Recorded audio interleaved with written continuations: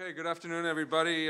Welcome to the last, but hardly the least, session of our conference today. I'm George Selgin, the director of Cato's Center for Monetary and Financial Alternatives. Even before 2008, monetary policy, the mechanics of monetary policy were neither simple nor by any means fully reliable. Still, Fed officials and many others could claim a working knowledge of those mechanics and even occasional success in employing them.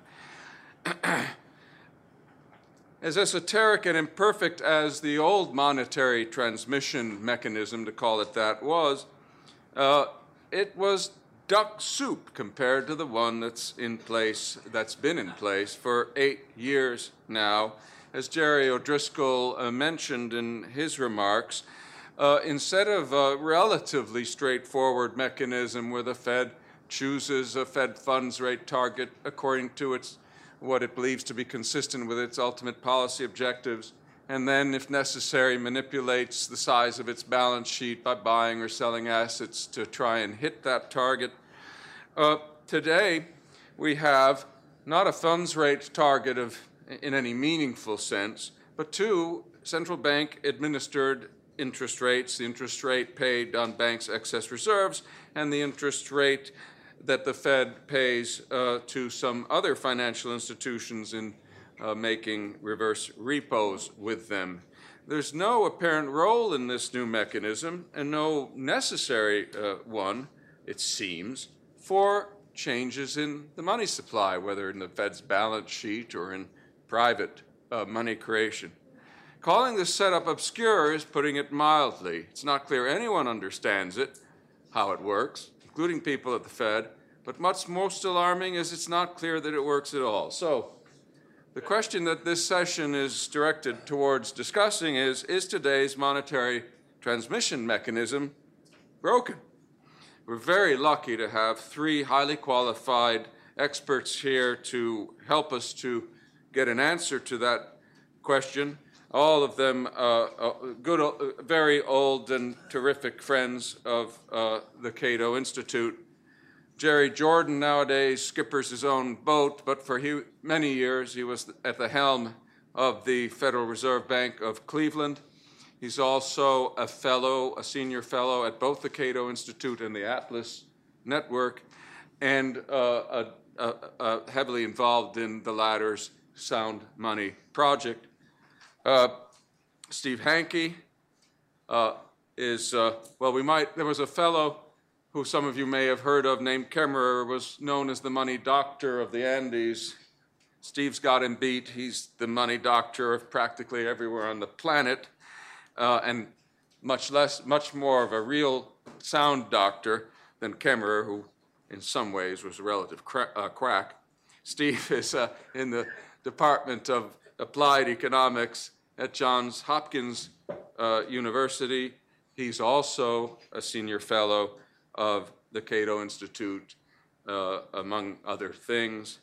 And finally, Walker Todd, Fed watchdog extraordinaire, trustee of the American Institute for Economic Research, and most recently, a visiting professor of economics at Middle Tennessee State University. Welcome them all, and let's start with Jerry Jordan.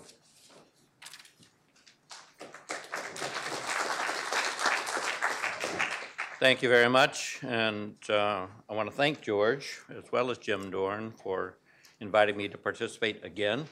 I've enjoyed preparing papers for and presenting them at these conferences for several years, and appreciate Cato doing this to keep the dialogue going on some very important issues. In recent conferences here, as well as in the economics profession generally, the big debate in monetary issues has been rules versus discretion. That debate took as settled an earlier debate about targets versus indicators, targets and indicators of monetary policy. But part of my paper argues that because the global financial crisis and the aftermath destroyed that, destroyed everything we thought we knew about targets and indicators, and there is no settled consensus anymore about anything that's useful targets or indicators about the thrust or stance of monetary policy. There is no way to hold a central bank accountable. We cannot re-enter a useful debate of rules versus discretion until we revisit the debate about targets and indicators and try and settle that once again. And we're a long way away from that. I'm going to try and make a little step towards it in my proposals. My paper is too long. So if you're interested at all, don't read the whole thing. Only read the last 4 or 5 pages where I get into the summary and some recommendations about, well, what are we going to do to fix the mess that we're in. I need to start with central banking as it was before the global financial crisis and quantitative easing and large-scale asset and all that, what they were doing, and then the aftermath and where we are and what they've been doing in recent years. A central bank is a balance sheet. That's it. And what we call monetary policy has to do with controlling either the size or the composition of that balance sheet. And now I'm going to have to use a little bit of technical terminology, but this group can handle that, I know. A balance sheet has assets and it has liabilities. And if you know that and you know those two have to equal each other, then that's a very good starting point. Before the global financial crisis, all operations were on the asset side of that balance sheet, or what we call the sources of the monetary base, the sources of central bank money. Since the global financial crisis and quantitative easing, large-scale asset prices, all of the action has been on the liability side. So I want to spend a little bit of time on what happened and where we are.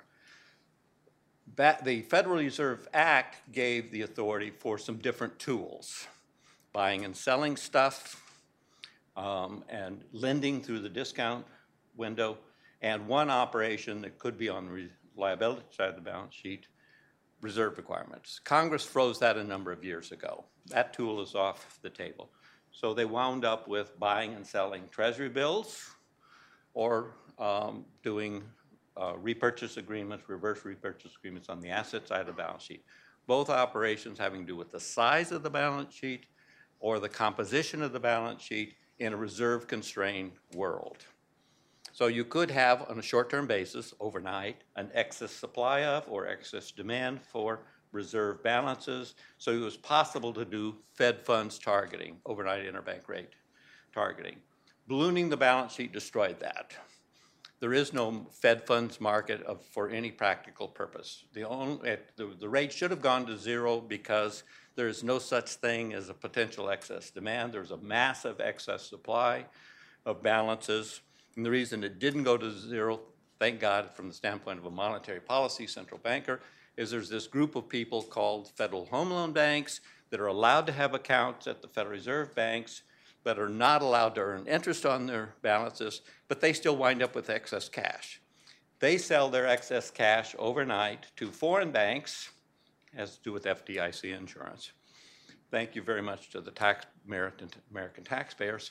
So there is a Fed funds rate. Now that rate is simply the foreign banks buying the excess cash of home loan banks overnight and depositing the money in their account at the Fed, earning interest on reserves.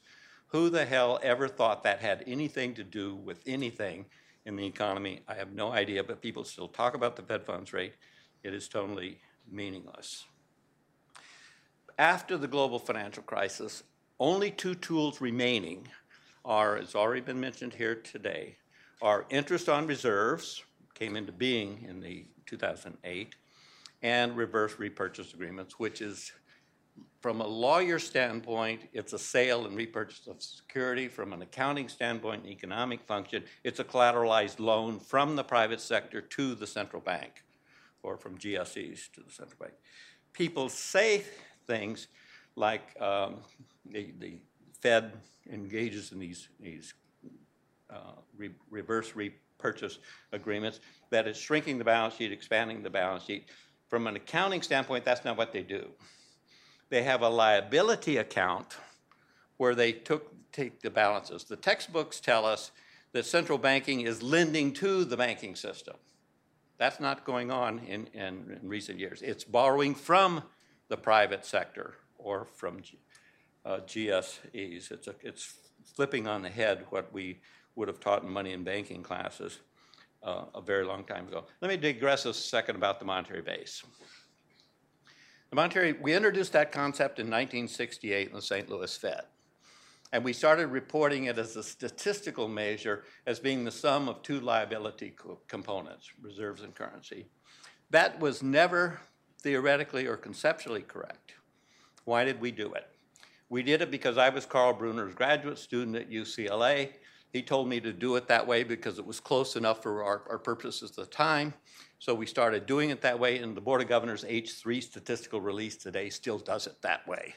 But it never was right, and it's far from being right today.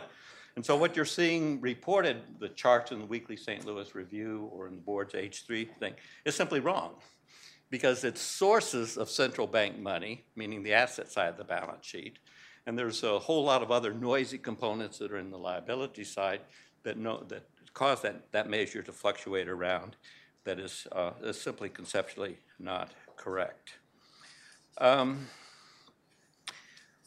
I spent a little time in the paper on the distinction between fiscal and monetary. Again, some conversation earlier today about that. We teach in the textbooks the mix of monetary and fiscal.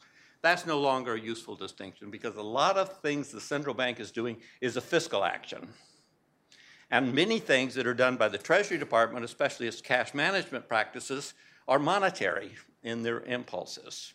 And so distinguishing between monetary and fiscal and getting the mix right is not a useful way to talk anymore. Assets acquired during the QE period of time reduce the net interest expense of the Treasury and budget deficits. And so they're intended to, the quantitative easing is intended to be monetary stimulus, but in fact, it's in the textbook sense, it's fiscal restraint.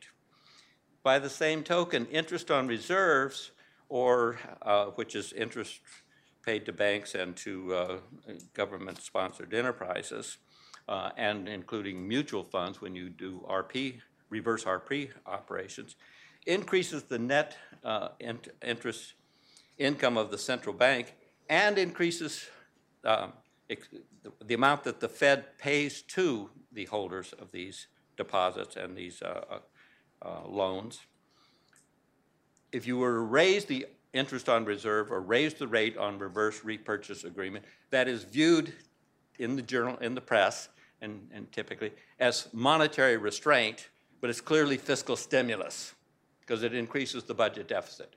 So you have a transfer from the US taxpayers to the stockholders of commercial banks, to Ginnie Mae, Fannie Mae, Freddie Mac, all of those guys, mutual funds around the globe. And we call that fiscal or monetary restraint when it's clearly fiscal stimulus, and how we are supposed to interpret that as a thrust of policy action is way beyond me. The monetary base in the important sense, meaning total assets supplied by the central bank, charts in my paper, some others had charts earlier today, has not changed in over 2 years. Zero change, no actions at all on the asset side of the balance sheet. $4.5 trillion, there it is. Maybe we could have the debate about whether it should change. It has not changed. All of the changes in what is reported to the monetary base have been two components: Treasury cash management and reverse repurchase agreements.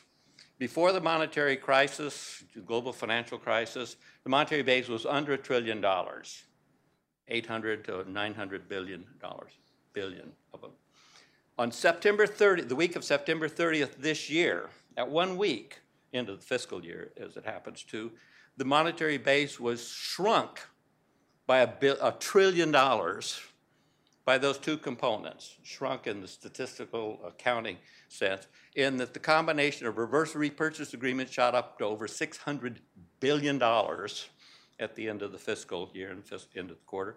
And Treasury balances, instead of zooming to zero at the end of the fiscal year, as you would expect to normally happen, and it had always happened before this year, shot up to $425 billion in the Treasury balance. Almost $1 trillion of base money absorbed by two components in a week's time. Typically, historically, we would have called that monetary restraint, but it had nothing to do with what was being done by the Open Market Committee. The Fed reserve banks are basically passive price takers. They post a rate, and then they take all the banks want to lend them through the RRP program. And Treasury, whatever the Treasury is doing, why the Treasury is doing what they're doing, that's monetary policy. Nothing the FOMC is doing. We also have the phenomenon of Basel III imposing a massive liquidity coverage ratio. This serves the same function as reserve requirements in the old days. And reserve requirements was sometimes a regulatory requirement imposed on banks, but also there was a lot of banks that were not bound by reserve requirements because of the class of bank they were. They were allowed to have accounts. They would not be statutory requirements, but they would be contractual requirements that they would agree to hold a certain balance for clearing purposes and settlements purposes. And that was blended in with what we call required reserves, even though they technically were not. Well, now we have these liquidity coverage ratios that is in the hundreds of billions and combined, domestic and foreign, over $1 trillion. At one point, foreign banking companies operating in the United States, the share of the $2.7 trillion of excess reserves owned by foreign banks exceeded that of domestic banks. That's been coming down in the last few years. It's down now about $400 billion from where it peaked out. And all of the reported decline in the monetary base by the St. Louis Fed or by the board's H3 because of Treasury balances and reverse RPs has all been reflected in foreign bank balances. None of it in the balances owned by domestic commercial banks. We need a good explanation for that phenomenon, for that accounting phenomenon.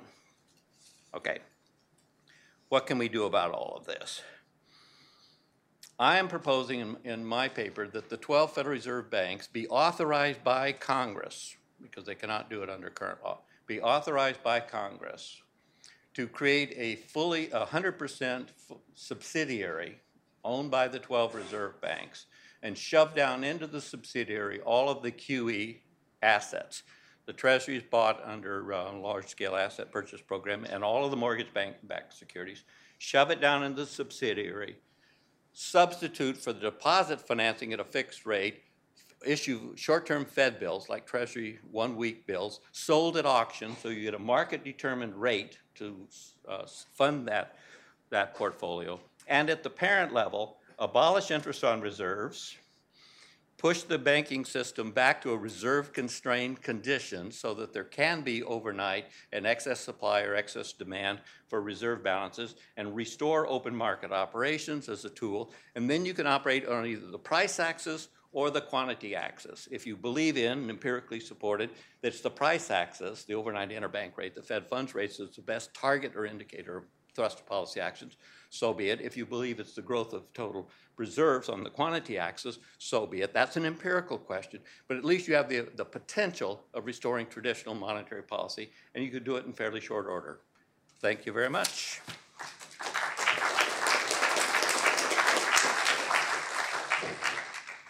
And Steve Hanke will speak next. Steve.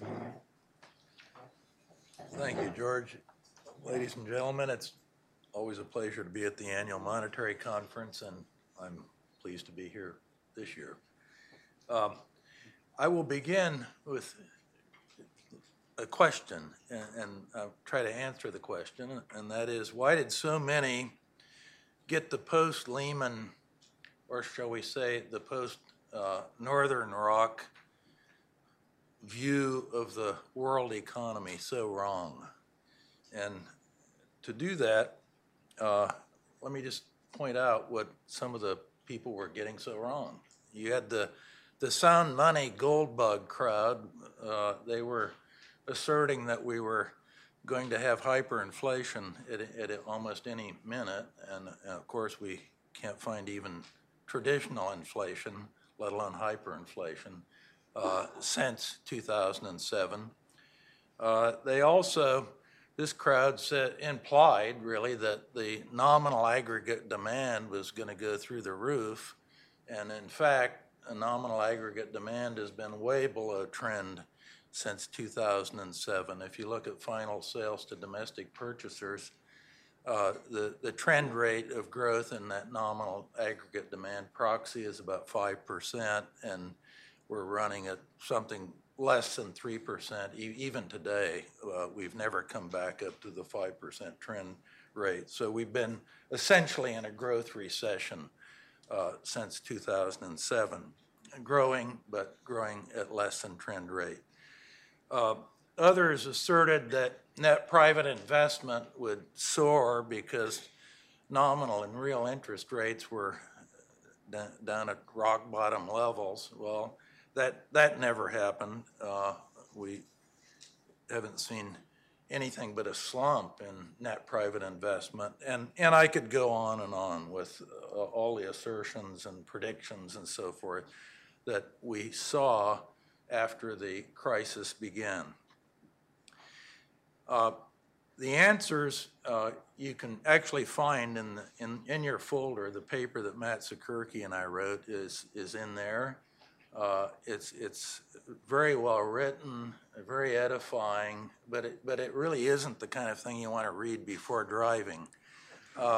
So what I propose to do will be to kind of at 30,000 feet give you a little overview, a guide for readers, so to speak, and perhaps motivate you to take a peek at the paper Matt and I have prepared.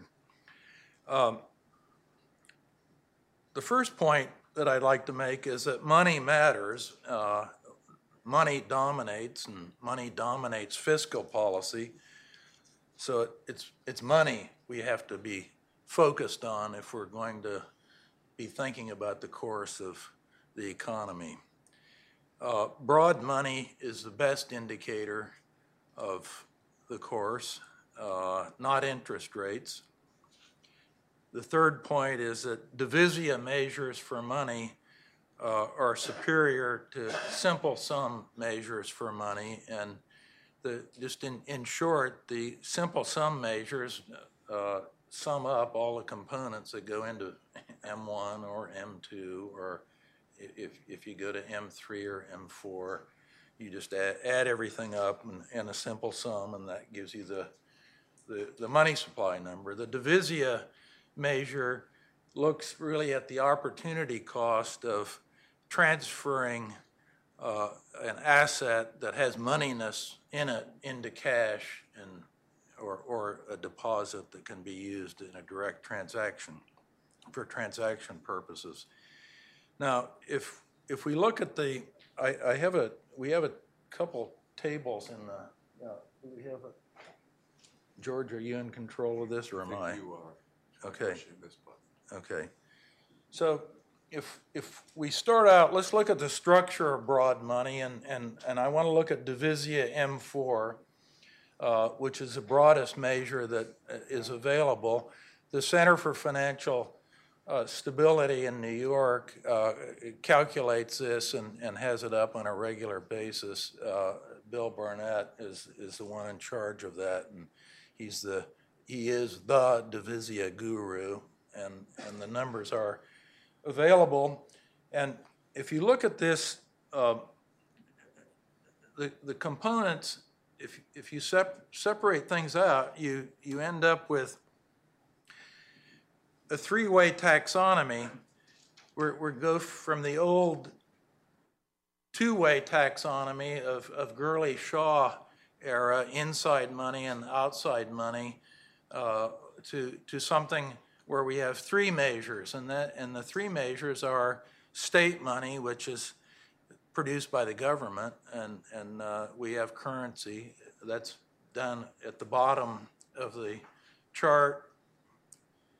It's a component of M1, and then also if you go way to the top in M4, state money shows up in treasury bills, which are part of M4. So that's fairly straightforward, and then you've got also fairly straightforward a lot of components referred to as bank money. This is money or deposits being produced by the banking system, what we would normally think of as a commercial banking system. In addition to that, you've got important components that are in non-bank private money. And this is including the retail money market funds, that's in M2. And in M3, you have non-bank private money, the overnight repo, and also there's an error actually in the table, and I was always told by E.J. Mission, always told me, whenever you submit a paper to an editor or a journal, always have a few errors so the reviewers can have something to say. and I did catch an error as I was going through the table. The M3 components are bank money, non-bank private money, the repos, and non-bank private money, the institutional money market funds. So you just move the line up one layer, and the only thing in the M4 minus treasuries is commercial paper, and that's also a non-bank private money component. So that's the taxonomy, and surprise, most of the money produced in the economy, most of the broad money is produced by the private sector. And in fact, if you look at most countries, you see that about 80 to 90% of all broad money is privately produced. So it's, in a way, it's kind of interesting that the financial press is focused all the time when they're talking about money and monetary policy on central banks. But central banks, in terms of broad money at least, are really peanuts. The elephant in the room are the bank money and the non-bank private money. In other words, private money.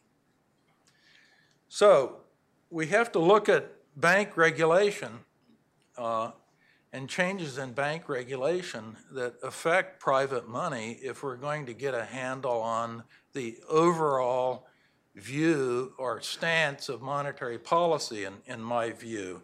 Anything that affects bank money or non-bank private money by way of regulation is a monetary policy, and it's an important one because the big bulk of broad money is this private money. If we look at regulation since 2007, we've got a change in the Basel III. We've gone to increase the capital asset ratio, so that's something that's been a big influence. We've got Dodd-Frank and a host of smaller but important regulations that really are attempting to beat the bankers senseless in one way or another, and constraining the supply of this private money. If we look at the next table, you can get a handle on this a little bit. Actually, let me go back to the first table. If we just go down the contraction due to regulations and market conditions of the non-bank private money components. So we have commercial paper. From the peak, it's gone down by 75%. Institutional money market funds, they've contracted by 33%. Repos have gone down by 66%. So that means the wholesale money market is essentially dried up. We also have retail money market funds in that private money component. They've gone down by 32% since the peak. So we've had a massive pro-cyclical contraction in this private money component. As I said, a drying up of the wholesale market, and forget credit lines. We've been in a credit crunch as opposed to a loosening of policy that people have talked about when they start focusing on the Fed and the Fed's balance sheet. We've had a massive tightening of monetary policy and an unwinding of the shadow banking activity in the economy. Then if you lay on Basel III, of course, you get to the bank money components that are in the taxonomy, and you find out that what? We've had a very tight monetary policy around the privately produced components of the money supply, and those are the big components of the money supply when broadly measured. If you look at then at quantitative easing and the more conventional measures, of course, quantitative easing has come in to save us from the excruciatingly tight monetary policy that's been put in by the regulations on private money. So you've had a schizophrenic kind of monetary landscape, shall we say. On the one hand, the thing that people really haven't been talking about are the effects of regulations on banks and non-banks that produce private money that have been excruciatingly tight. And as a result of that, of course, the Fed has reacted in a way to try to mitigate through quantitative easing the effects of super tight bank regulatory policies. Now, where are we going from here? I'm going in about 1 minute, George. I just got the high sign. Legal commitment. Yeah, well, a legal commitment. George has threatened us with some explosive device or something up here on our chairs if we don't finish in 15 minutes. But I'm going to wind up in 1 minute. Where are we going? And it looks like we're going to continue to get pressure for increased capital asset ratios, these liquidity requirements that Jerry was talking about. And wouldn't you know, picked up the New York Times and read it on the train coming down, the lead story in the business section, Federal Reserve executive proposes a way to eliminate too big to fail banks. We've got the chairman or president of the Minneapolis Fed, Mr. Kashkari, has proposed increasing the capital requirements, and I did the calculation there was enough information in here to figure it out. He wants to increase the capital required in the banking system by $7.4 trillion. Now, that would lead to the most massive squeeze on this private money component that makes up the bulk of broad money that we've ever seen. So quantitative easing would be absolutely, we'd have to go Q4, 5, and 6 mega if we weren't going to go down in a massive depression. So with that happy note, George, I am out of here, and I hope the explosion does not go off. Thank you.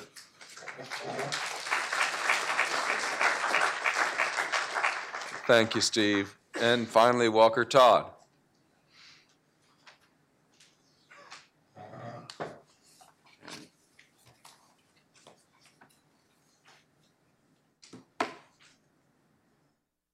Thank you. A couple of brief comments. It's the first time I had heard Jerry Jordan's proposal about the Federal Reserve Bank subsidiaries, but I like the idea of the proposal, and certainly I agree it would require congressional action. The danger is that Fed lawyers would say, hey, there's precedent. Look at Maiden Lane 1 and 2. We created those subsidiaries out of thin air, didn't we? And yeah, right. So I want some congressional action on that. And for Steve's last comment about the quantity of money that would be required for the reserves, several years ago during the crisis, there was a congressional hearing where Ben Bernanke and Don Cohn were testifying, and the congressman questioning them, might have even been Ron Paul, was beating them up on how much money they were creating or how big the loans were under 13.3. And I think they were in the neighborhood of trillion and a half dollars at the time. And so the congressman asked them, what if we put a hard cap on your lending capacity? What number could you live with? And so Cohn and Bernanke conferred and said, $6 trillion. And remember, the balance sheet stands at 4.5, so the number you calculated is only about $1.5 trillion above the Fed's ideal, right? So we could get there. My paper is called Have the Standard Models Failed After the '08 Crisis? And let me see if I can figure this out. Hopefully it's up, yes. Okay, the first slide shows you why we're here. There's a pointer, I assume, right? No, don't point. Yep. Always use the analog point. Use the analog point, okay. You can see the breakpoint, the dates along the bottom. This chart starts in mid-year '07 for the date points, and the yellow line is traditional holdings of Treasury securities. And lending, yellow is lending to financial institutions. Traditional Treasury holdings are the purple sector. And you'll see eventually the total Fed quantitative easing levels off around $4.5 trillion in late 2014. And we've been holding steady there since.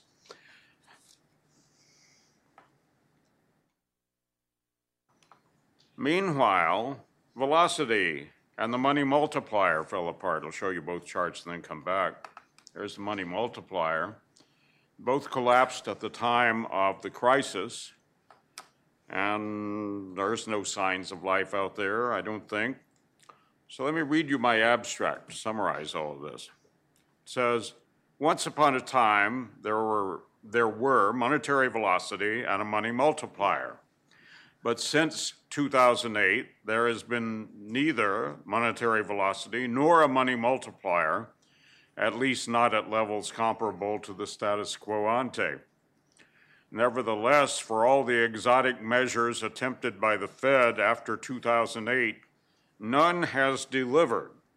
Expansion of bank credit, expansion of M1 or M2 or GDP, or a restructuring of household or small firm balance sheets, or aggregate demand leading to greater consumption or investment, at least not on a scale reasonably expected from the quantity of new reserves created.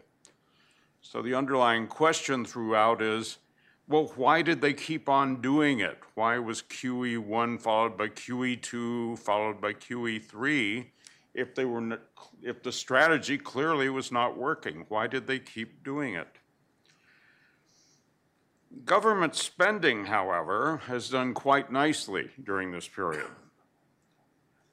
So you ask the question, is this scenario sustainable? Phil Graham's question at lunch, after lunch. If not, then why has the Fed persisted in pursuing this strategy, including the unnecessarily high guaranteed returns on reverse repo transactions and the payment of interest on excess reserves? Even if the United States finally stops creating new monetary reserves, and I personally hope they stop for a generation or so and let the economy catch up to the quantity of reserves created, why do other countries now take up where we left off? I mean, a question for the Europeans in the audience is, you saw that our QE strategy wasn't working that well, and the Japanese have been trying it for the better part of a generation, and it's not exactly doing great things for them. So why are you guys doing it now? Have we, in fact, stopped, we, the United States, have we stopped creating new monetary reserves? And if so, what should we do next? What's the exit strategy? At the end, I'll try to describe some possible paths out of the wilderness, but none of them involves quantitative easing or helicopter money. Jerry Jordan's solution might be a way out. And one should be skeptical about interest rate increases right away next month until we see growth in some other major global economy, any other major global economy. So, continuing with the slideshow, back to velocity, you can see it peaked out about a little bit above 2.0. This is a velocity of M2 versus GDP. It peaked out at around 2 in the run-up to the crisis, looks like 2006, and the number now is 1.437, third quarter 2016.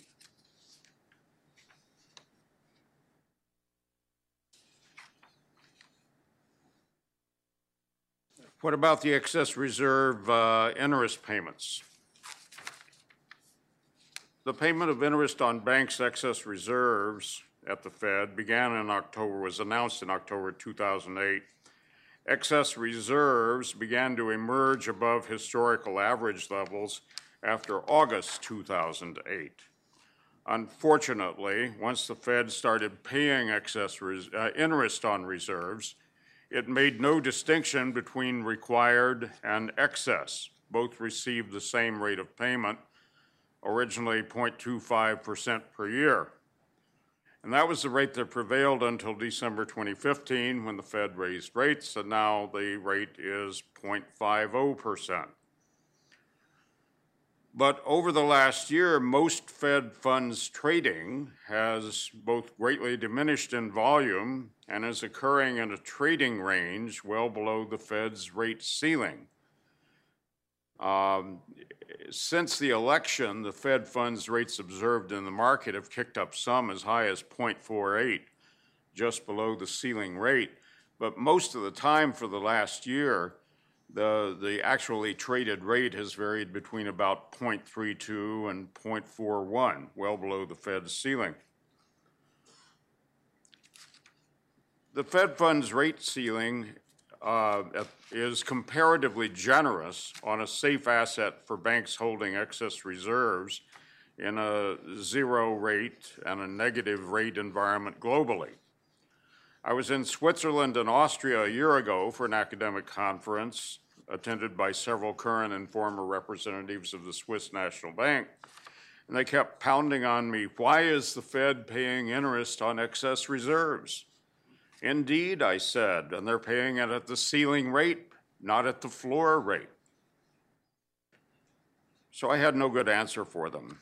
Anyway, paying interest on banks' balances at the Fed is the third of 4 tools originally identified by former Chairman Ben Bernanke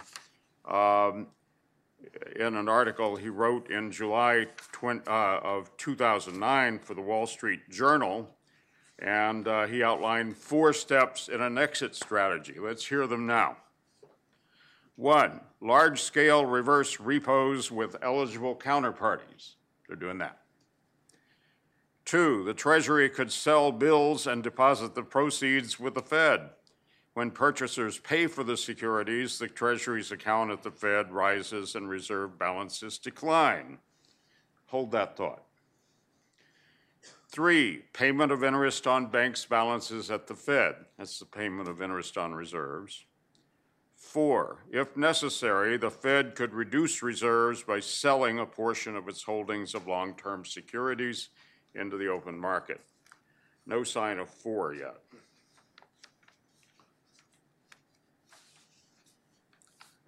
So anyway, answering the question of have the transmission mechanisms failed, my conclusion is with no monetary velocity and no monetary multiplier, how exactly is it that monetary policy is to be transmitted into the real economy?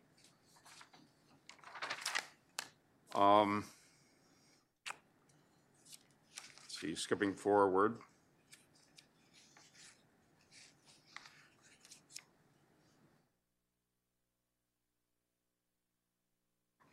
Let's talk about that a little bit.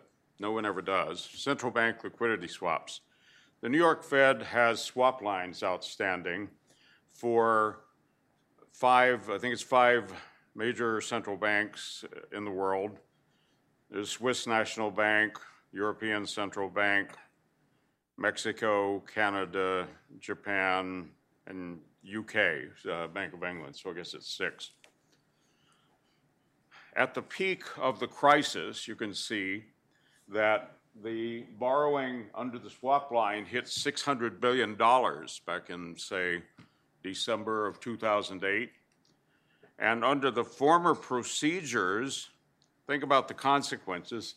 The Fed would have had about a $900 billion balance sheet, and then in comes this demand for $600 billion of it for use primarily in Europe and Japan.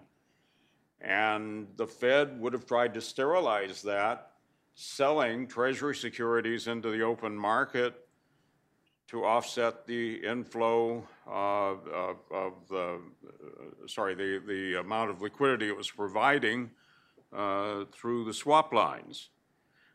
By then, the Fed had abandoned any attempt to sterilize its interventions, and so that's when the balance sheet began to grow, the first chart I showed you. So this was a component of all that, but $600 billion is still a lot of money, even by the standards of today's balance sheet. And they did eventually pay it back, but it took them the better part of a year and a half to do so. And then as Greece started kicking up again in 2012, here came the swaps again, reaching once again over $100 billion.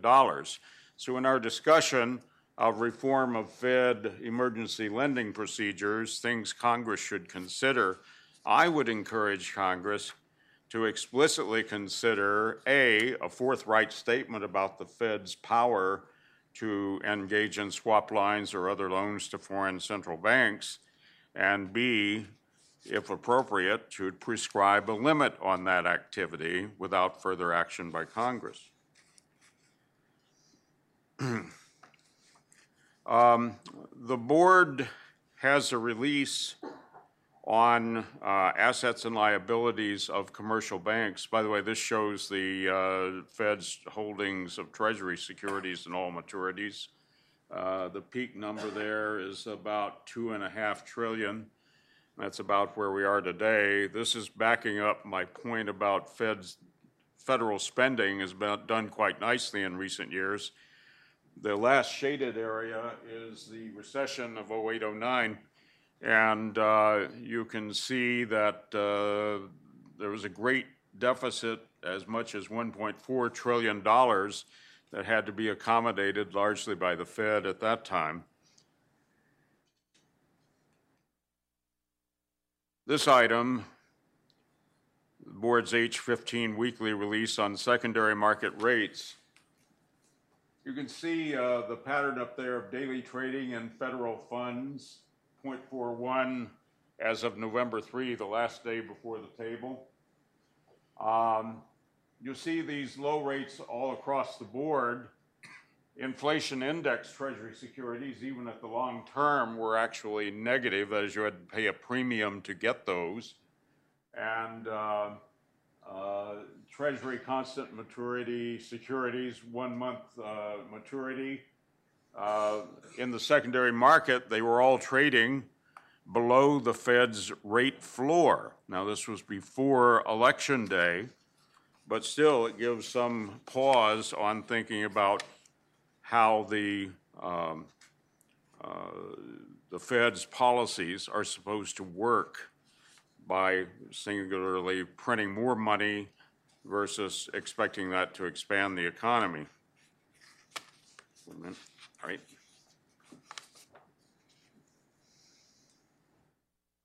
I'm going to skip these points there and home in on one that Jerry Jordan and I were discussing before and that I alluded to. This shows the Treasury's account at the Fed. It's about halfway down the line. Under Treasury cash holdings, it says deposits with Federal Reserve banks other than reserve balances. And you can see these large numbers that Jerry was alluding to. On Wednesday, November 2, is over $400 billion. And one of the questions is, where did this come from? Is it seasonal? And the answer is no, it's lasted too long to be just seasonal. And what is up? Now, back when the crisis was happening, I think one of the earlier speakers mentioned that the Treasury gave a special security, it was essentially just a book entry, to the Fed for $558 billion, and the Fed credited that amount into the Treasury's account. And the Fed at that time separately identified those securities and the matching funds. Note that they are not separately identifying anything here. So if they're doing it again, they're not exactly telling us about it. One last point. What should be done? Well, thoroughgoing reform of the Fed in the lines that we have all discussed here throughout the day. I would like to urge consideration also of reform of open market practices at the Fed.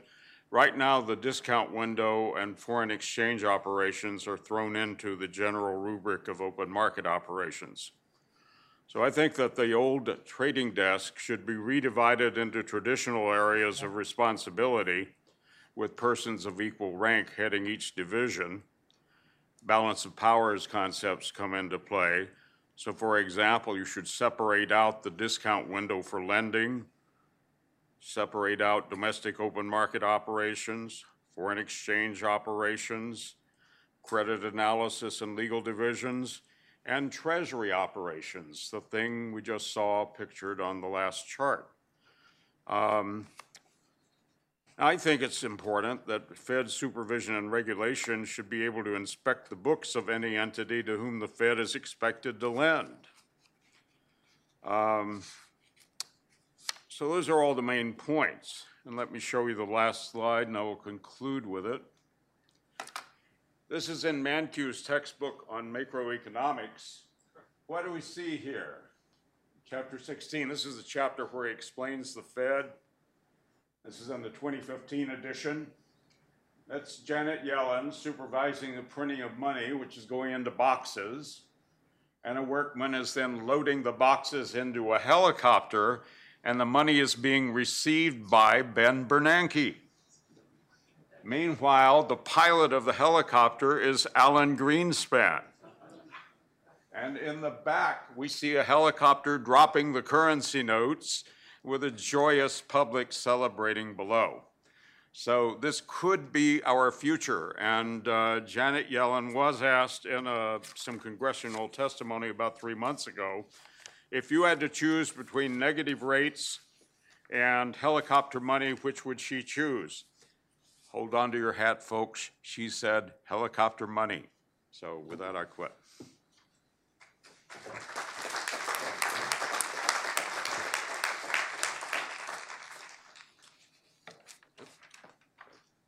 Thank you, Walker. Well, I thought that was a wonderful set of presentations, and I actually learned a lot. I'm now going to turn back to everybody on the panel and try to get some stuff I can use here for our center to put together a proper reform proposal that takes all of these ideas and about reviving the good old time monetary mechanism together.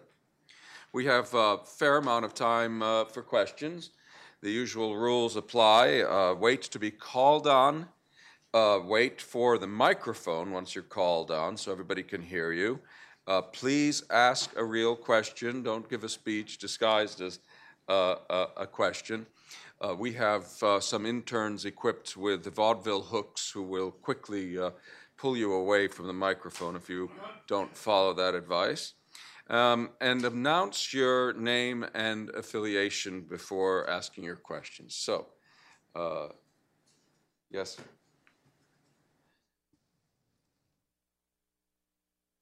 First, a very brief question. I'm Venezuelan, so I would I'm like sorry, to is ask... that microphone Oh, yes. on? It's on? Okay, now it Yeah. is. Per Krolowski. I'm from Venezuela, so I just first a very brief question. Can we trust those helicopter pilots? Second, I want to ask: is there right now big credit austerity out there because of these capital and liquidity requirements. On the margins, obviously, capital and liquidity are tight, so they must be affecting a lot on the margins. How can we get out of that? Steve, that sounds like a good question for you. Actually, I was listening to Walker and wanted to react about Walker's conclusion was that quantitative easing wasn't working, and my take is a little bit different, and I didn't quite clarify that. I was so worried about your threat of terrorism, blowing a bomb off if I didn't quit talking after 15 minutes. That the essence of what my message and what Matt Zakurki and I have in our paper is that the regulatory environment is very important when it changes a lot, and when it changes in its effects on the private money that's produced in the economy, which is the bulk of broad money. And normally, people don't consider bank regulations or anything like that as monetary policy because it never changes. It's fairly static. But since 2007, the big story has been Basel, Dodd-Frank, and a host of other regulations that have affected private money, which is that big chunk of the broad money. So what we had since 2007 until very recently, the absolute level of private money in the economy was less than it was at the time Lehman went down. So we had an absolute contraction of private money, like 80 to 90% of all the money in the economy, it was down. So what do? We had bad policy affecting that, and you have quantitative easing coming to the rescue. And if we didn't have quantitative easing, which did boost and mitigate those drawdowns in the private money, we would see broad money declining, and probably and we'd see negative rates of growth in broad money. We would have. Mm-hmm. We now, what we saw was the following. If you have the combination of ultra-tight regulations, that kind of monetary policy, and ultra-loose traditional monetary policy, the mix and the punchline I didn't get was that monetary policy has been moderately tight ever since the crash of Lehman, meaning monetary policy in aggregate has been pro-cyclical. I mean, just the kind of things and that's why we haven't been growing. That's why we've never seen inflation and so forth. So I think quantitative easing has worked, and it's been forced to work because the bank regulations, which, by the way, all the Fed people are in love with all the regulations and all the Basel requirements because they're the ones that designed the Basel requirements in the first place. So that's why you get this schizophrenic kind of thing and very confusing picture for many people about the fact that, no, we've had a huge explosion of the balance sheet of the Fed, but we've had tight money. We've had a credit crunch since 2007. So I would put a hold on, back to your question, forget Basel IV and roll back Basel III and get rid of as much of Dodd-Frank as we possibly can. That would be my response to the policy question that you raised. Back there and towards the back of the room.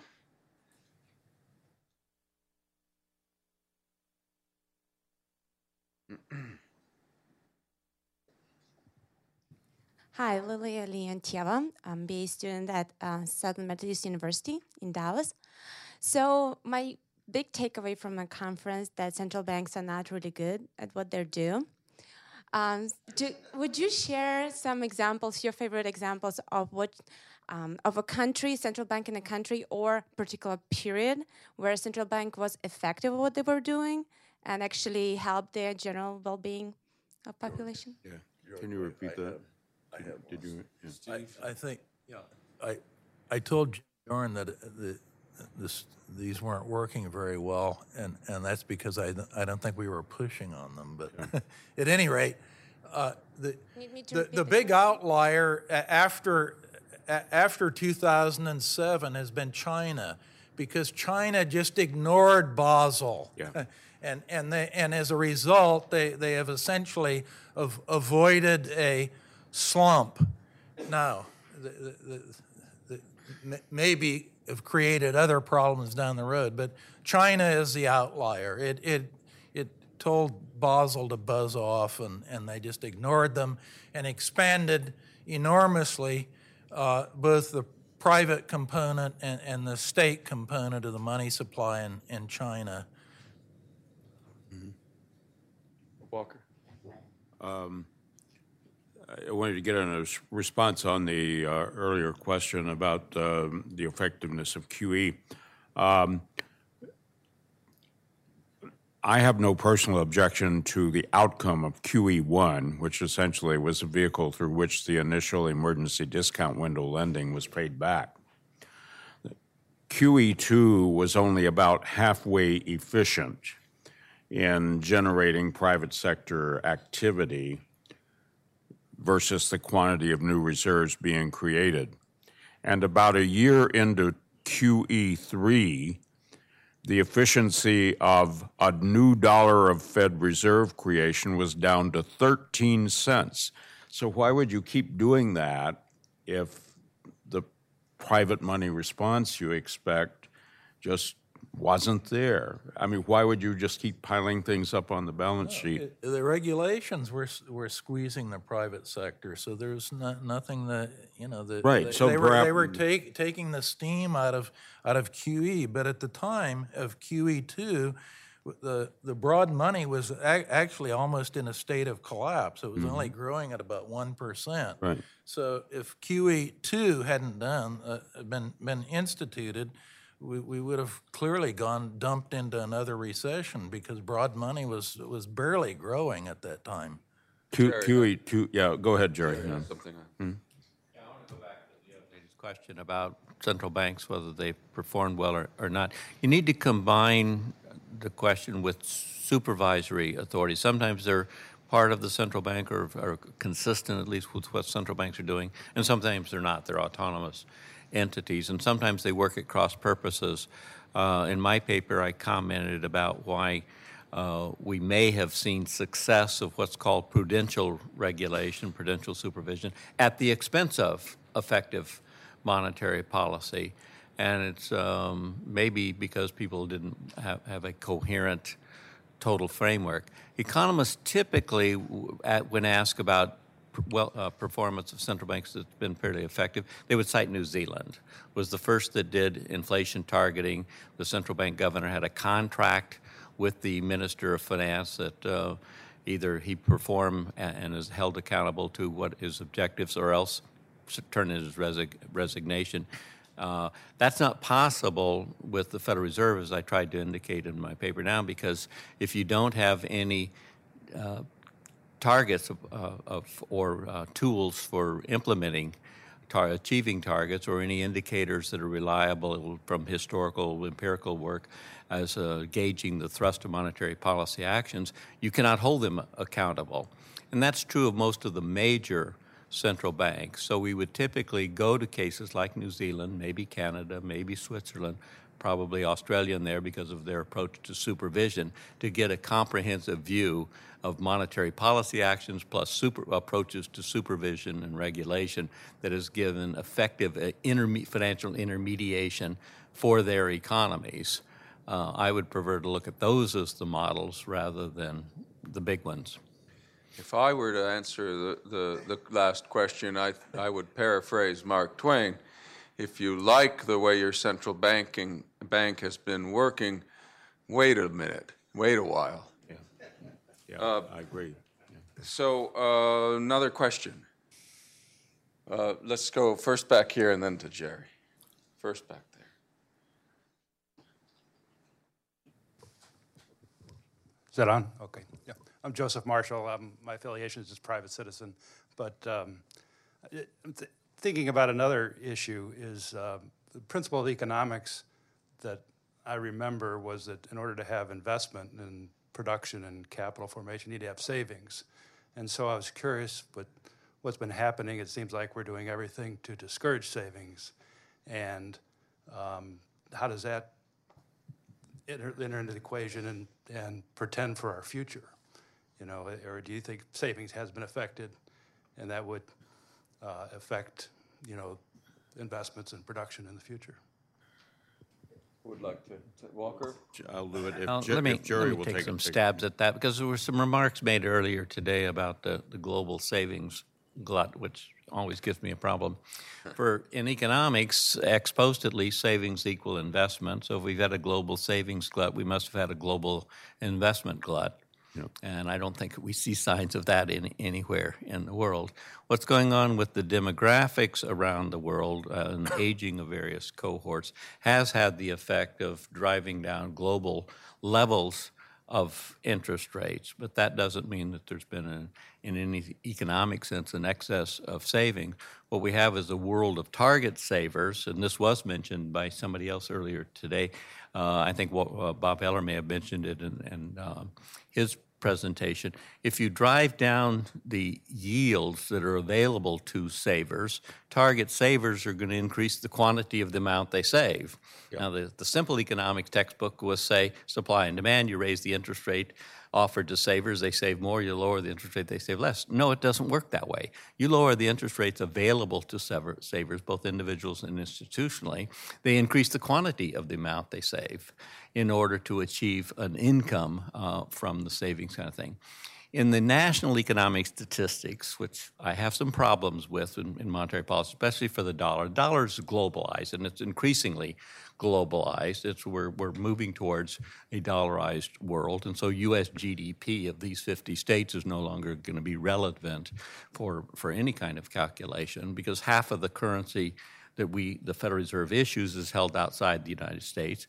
Enormous shares of dollar deposits are held by foreigners, institutional individuals. As I mentioned, half the excess reserves were held by foreign banking companies. But if you do put it in the national economic context, back in the booms of the 1990s, we had investment spending running on the order of 18-19% of GDP. And then you have the consumption component and government and net trade.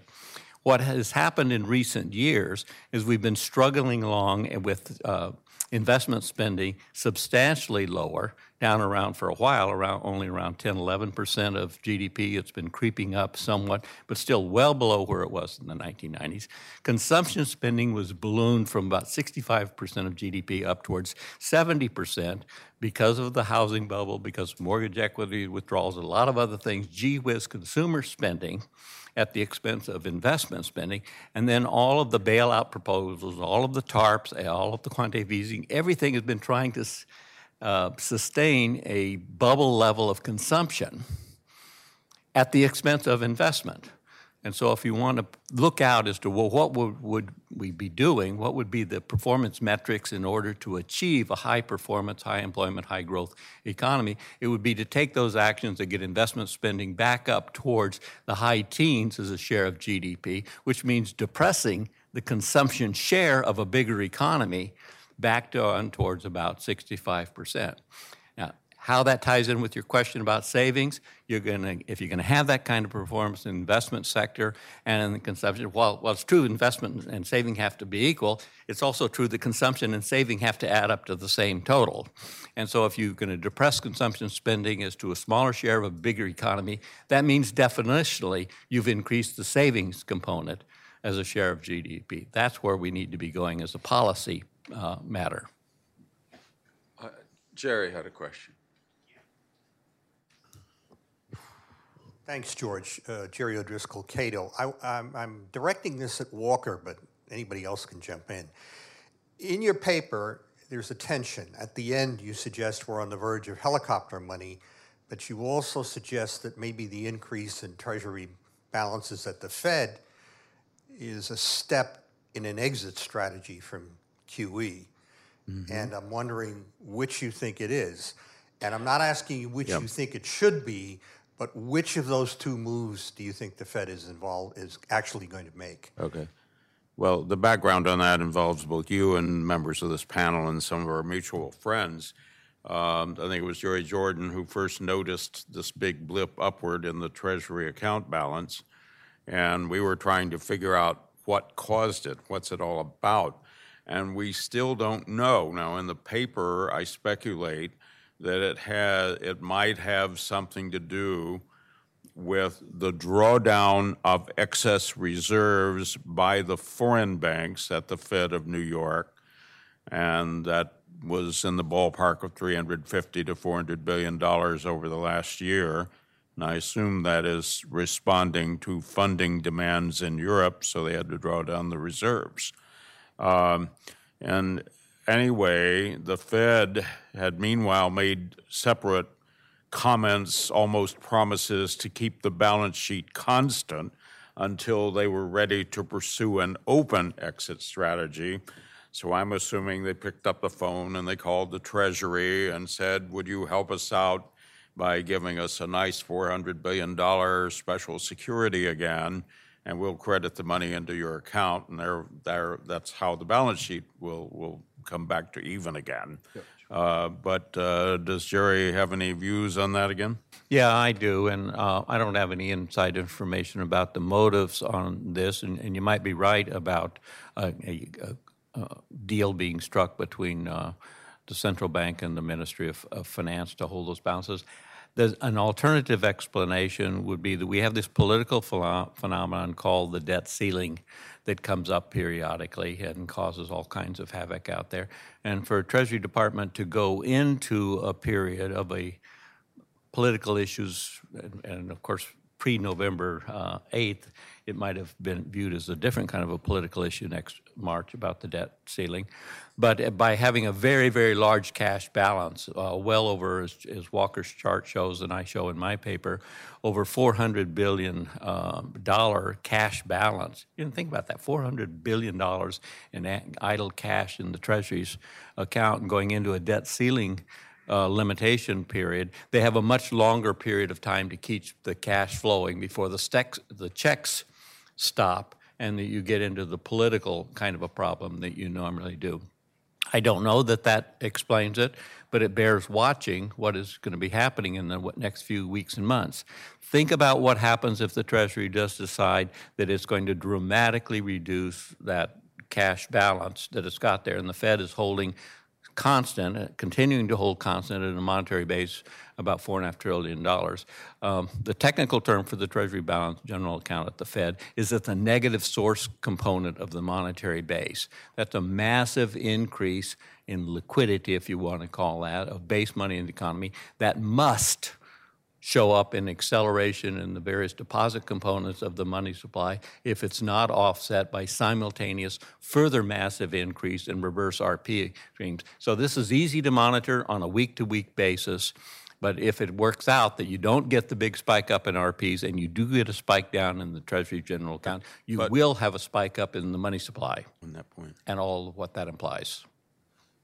Actually, we've reached the end of our time for questions, and I would like to introduce our esteemed president, Peter Gettler, who's going to give you some closing remarks and then instruct you about how to get refreshed.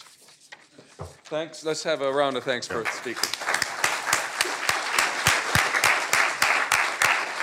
And the remarks will be brief because standing between a group of thirsty people and cocktails is not a place you want to stand for long. I'm Peter Gettler, president of Cato, and I really want to thank everyone for being here today, especially those who are watching on the internet. I know we have a much larger audience when it's taken in total. But I especially wanted to express gratitude to all the speakers and panelists today for, contributing to another really informative and outstanding Cato Monetary Conference. We really appreciate your participation and help. And I also wanted to congratulate the team at the Cato Center for Monetary and Financial Alternatives, and especially Jim Dorn, Vice President Jim Dorn, for another outstanding event. I was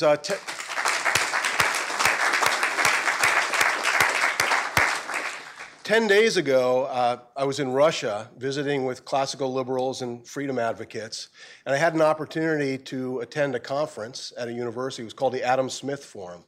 And there was a presentation given there by a farmer. And the farmer and the people of his village had become so fed up with the wild gyrations and consistent depreciation in the ruble that they had elected to opt out of the government monopoly and print their own currency. And I actually have a few notes here. It may not be the best because they're not printed on the back. And since I don't read Russia, I can't remember what the name of the currency actually was. I think it was named after the village. And it always pains me when there are parallels between the United States and Russia, because as would happen here, the authorities shut these guys down. A court told them that this was considered a threat to the constitutional order, and they had to cease using this currency. It always amazes me that this story, I was struck by the fact that a relatively simple Russian farmer would appreciate something that many of my friends who would consider themselves sophisticated and claim to be free marketers don't appreciate, and that's the fact that top-down central planning doesn't work in the monetary realm any better than it works in other areas of the economy, and that the government fiat money system is a threat to our liberty and to our economic well-being.